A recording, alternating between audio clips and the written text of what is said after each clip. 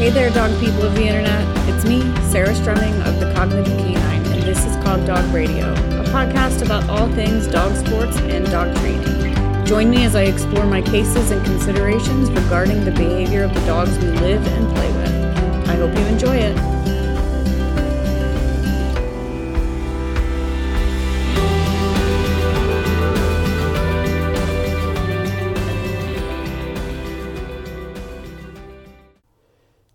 You guys asked for it, so this is my podcast all about record keeping for your training.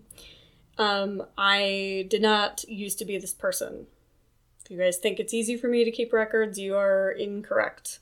I learned how to keep records when I attempted to train Felix a running dog walk. And I say attempted because that project is still a work in progress, will continue to be a work in progress, I think. And I have recently kind of gotten back into the groove of maybe talking to him about that project. But the reason that I learned to keep records doing that is because it's kind of a tedious training task that you will not get through, I don't think, without good records.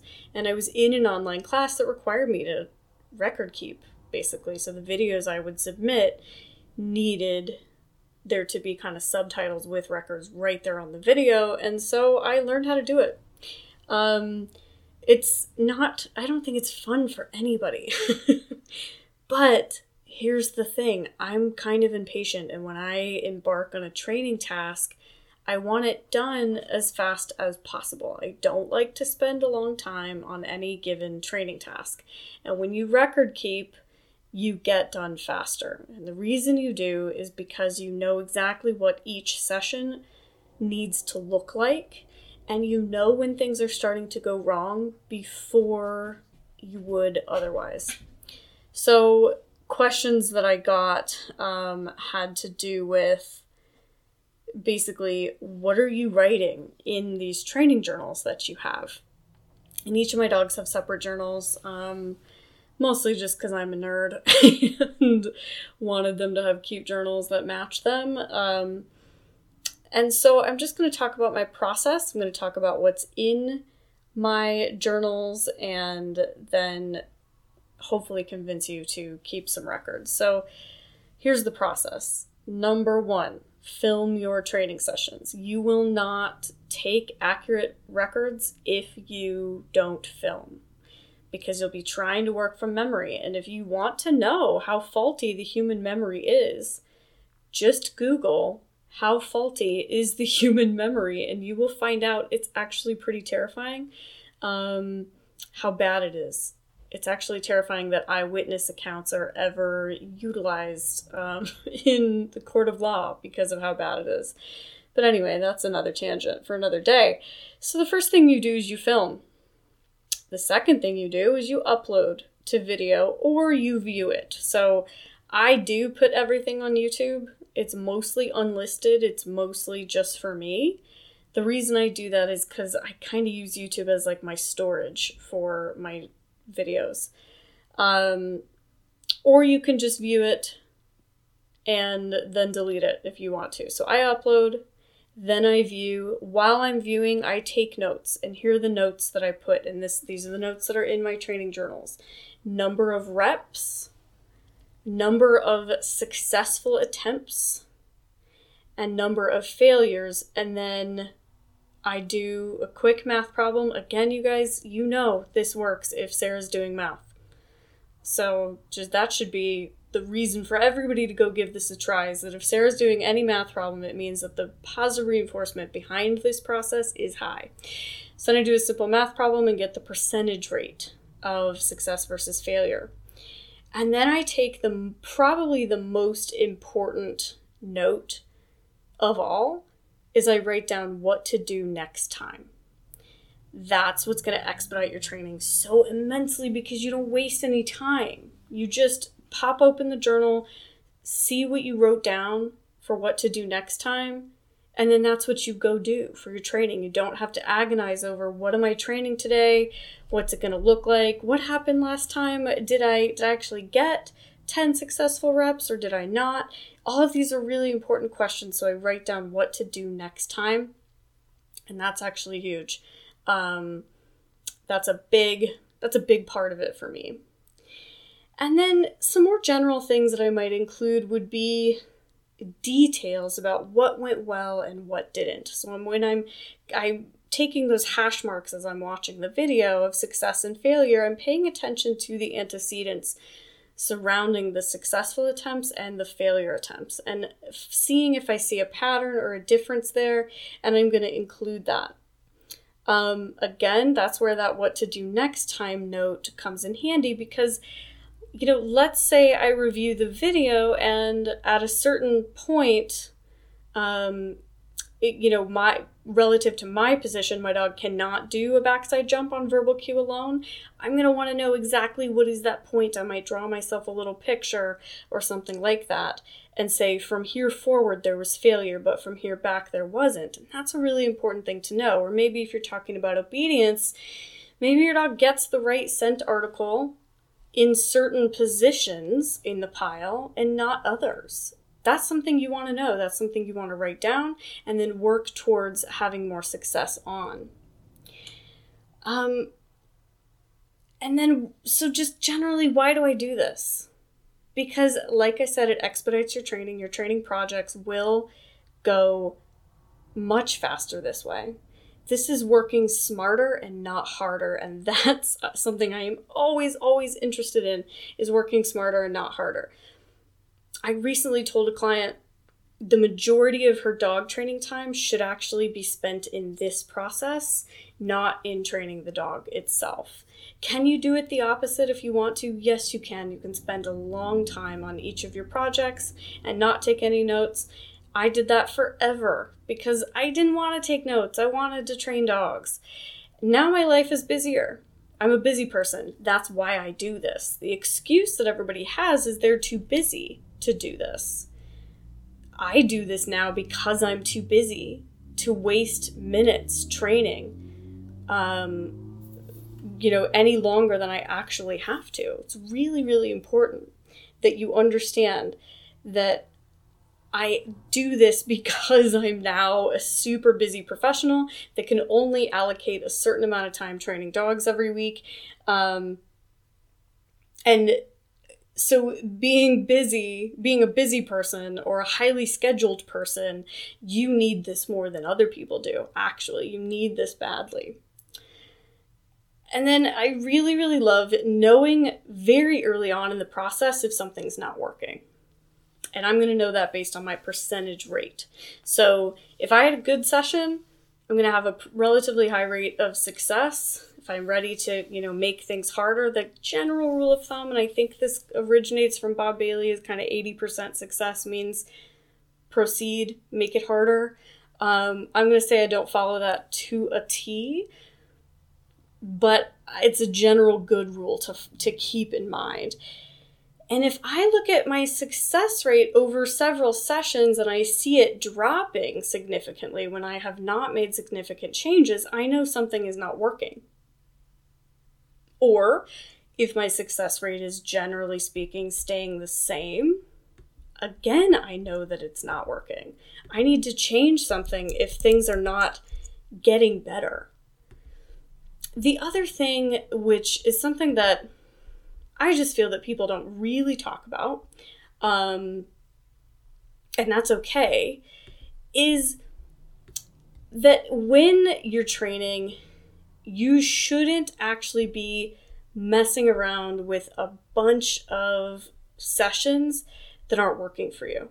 So your first session, and I learned this from Ken Ramirez, I learned this phrasing especially from him, your first session should be an information gathering session. So when you're going to go train something, you call your first session out an information gathering session. It should be short and to the point, and you should maybe try out a few different antecedent arrangements, see what you get, and then end it, go to the drawing board, watch the video, see what worked, see what didn't, and then you know your path forward.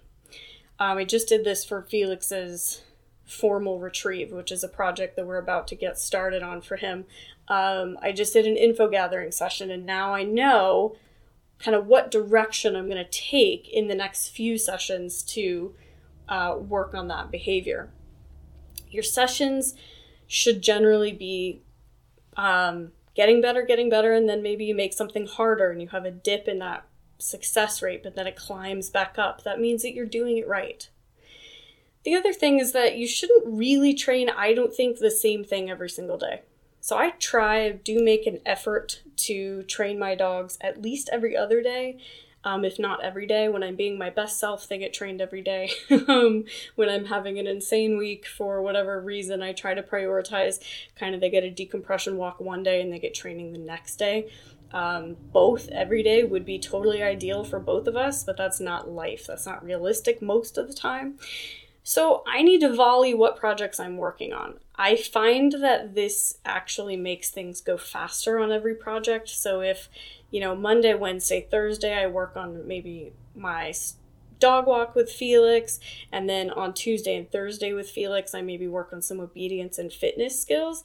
That works better than trying to work on all the stuff every single day, or even trying to work on maybe, say, the dog walk every single day. When I do that, beyond a shadow of a doubt, each time I do that, my success is just much higher than it is if I work on things every single day. And I know that because I have the data.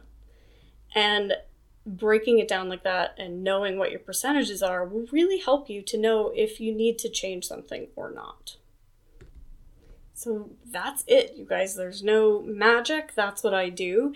I do have a new app for record keeping specifically for agility training, but I'm not really ready to talk about it yet. So kind of hang tight. I'm going to talk to my patrons about that first. So if you're not on Patreon yet, there's some information at the end of the episode about that you should hear. I'm going to chat with them about the app first, maybe get a few of them to try it so that we can all kind of come together and give a real kind of review of it. But so hang tight on that. We'll come to it. And now I'm just going to hit a few Patreon questions.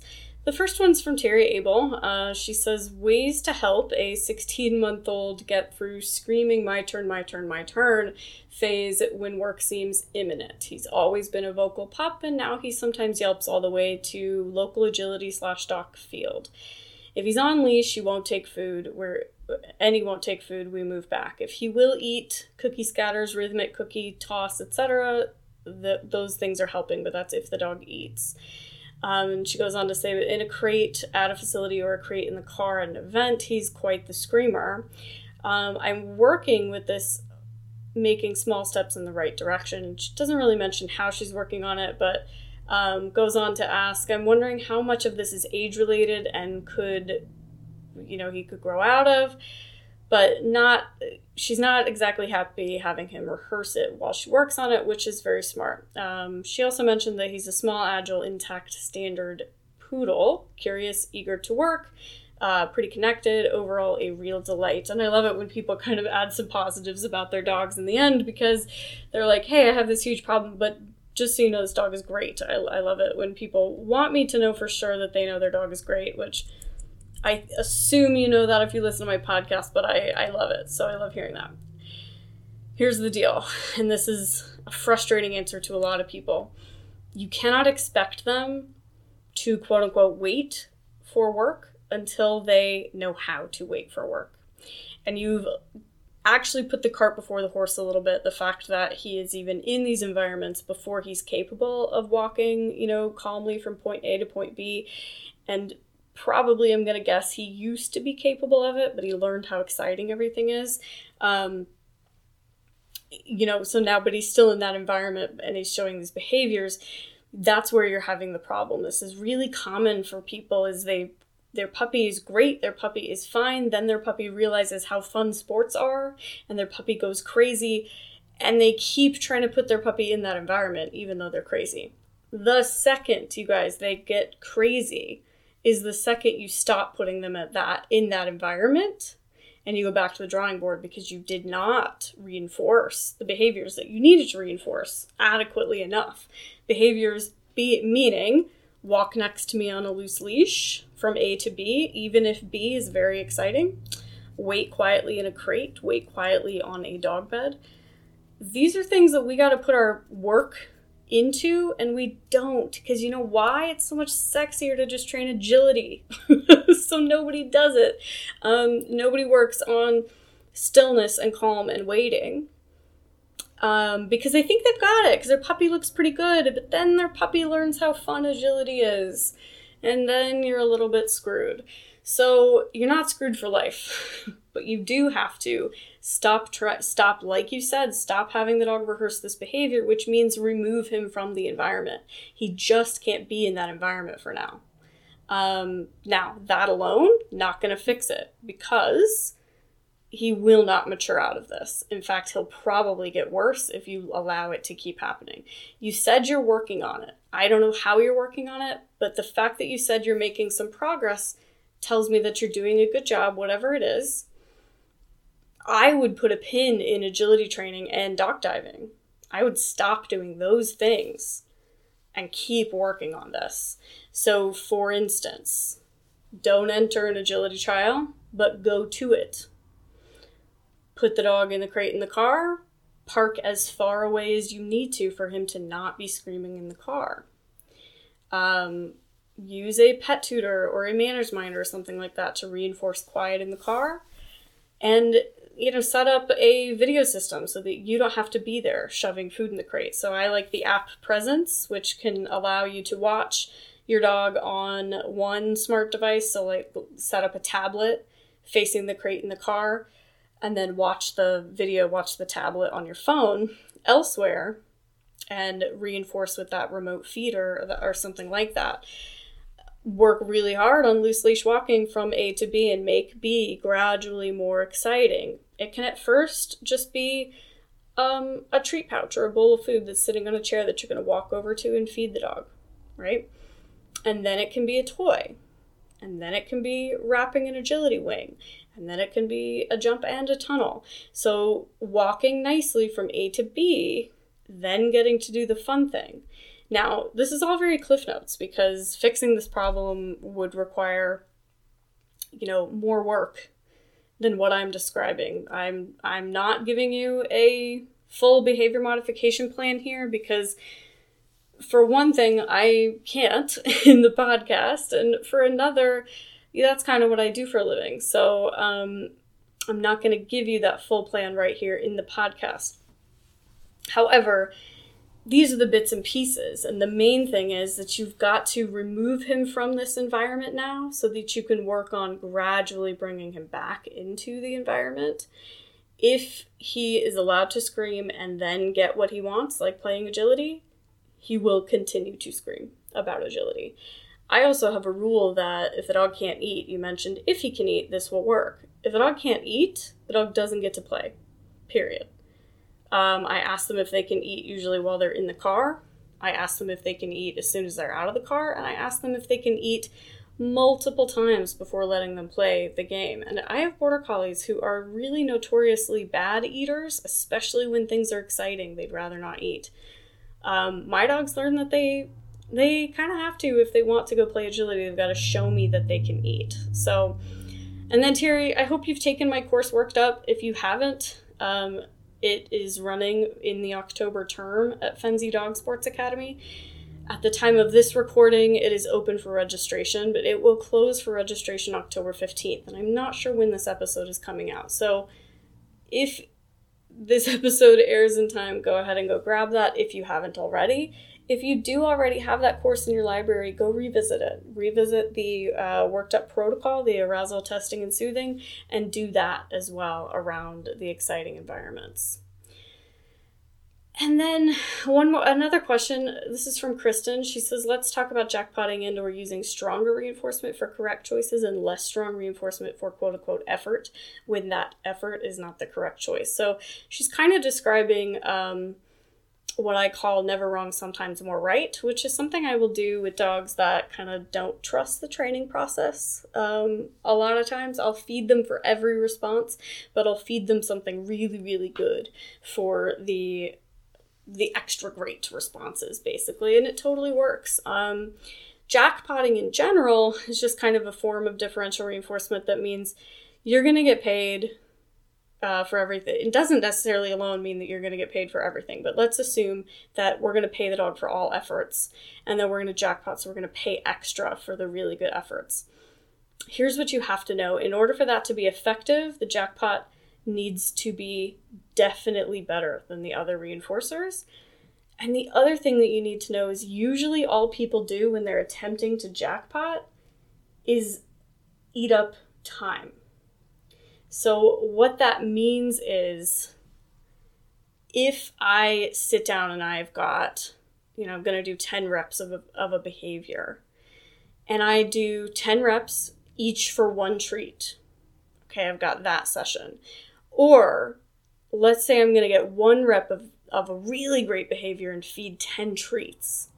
So same amount of treats, but which one is more effective? The one where you got 10 paid reps in versus the other one. So in order for the jackpot to work, you'd need to have 10 reps of 10 treats. So 10 jackpots within your session of maybe 20, right? Or 20, that would be 50% success rate, so probably not. In your session of 12 or 15 reps, 10 of those reps need to be jackpotted. That means that your session is going to take considerably longer than the other session that had maybe 12 to 15 reps, and the incorrect reps just did not get fed, and the other reps just did get fed 1 cookie. That's still your more efficient training session. So you need to think about that. I tend not to think about just reinforcing because the dog tried, but I tend to set up a pattern of reinforcement in all of my sessions that reinforces the dog for the reset portion of the exercise. So an example would be if I'm training weave pulls, let's say I've got Freshpet in my training pouch, and then I've also got the big giant Costco frozen meatballs. My dog does a correct set. I'm going to mark, and I'm going to throw that meatball. And every time he comes back up to my side for the next rep, I'm going to give him a piece of Freshpet. When he does the pulls incorrectly, I am not going to mark and throw the meatball. I'm just going to ask him to come to my side and feed him the little bite of Freshpet and start over. Is that reinforcing effort? I suppose you could call it that. But what I'm going to say is it's reinforcing the return to side. It's reinforcing the reset piece, which is a piece that you need to keep strong and is valid to reinforce every time.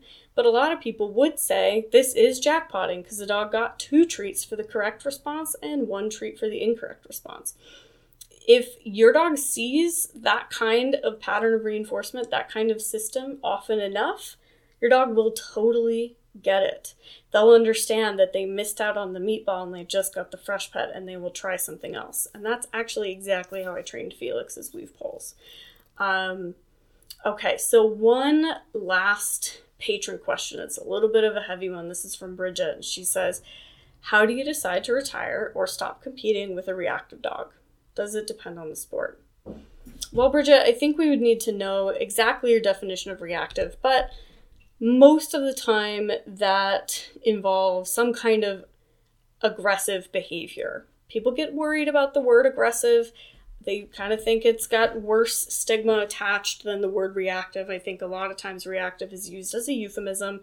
But these are aggressive behaviors that we are describing. They're not necessarily, dangerous or, grounds for euthanasia. Like, that's not what I'm saying, but they are aggressive behaviors. And they're getting in the way of you competing successfully, it sounds like. I'm always going to say, is this environment one in which my dog can actually cope? Because if they can cope and you're not seeing the reactions, then you're probably fine. If you're seeing reactions every time you take this dog to compete, I'm going to say it's not fine. I'm not going to say that means retire or stop competing. But what needs to be done is you stop competing in order to work on the reactivity and ease the dog back into the sport. So you shouldn't be seeing the problem. I've competed in agility with some kind of barky, lungy dogs. I've also competed with a dog that I would describe as straight up dog aggressive, almost maybe on a pathological level.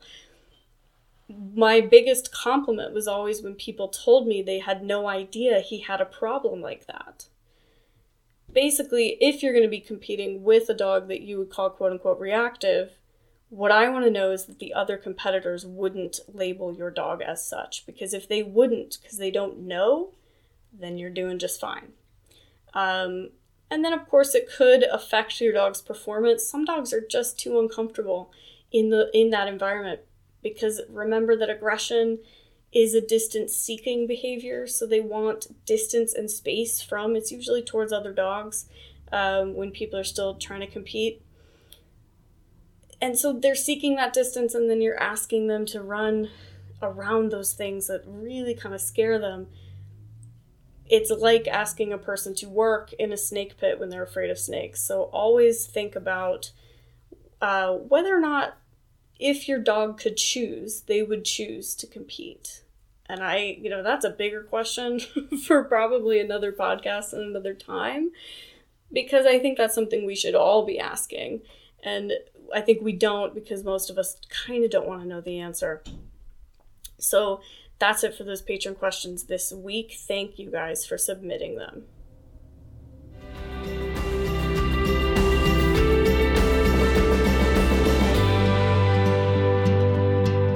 Thanks for listening. Be sure to rate, review, and subscribe in the podcast app of your choice.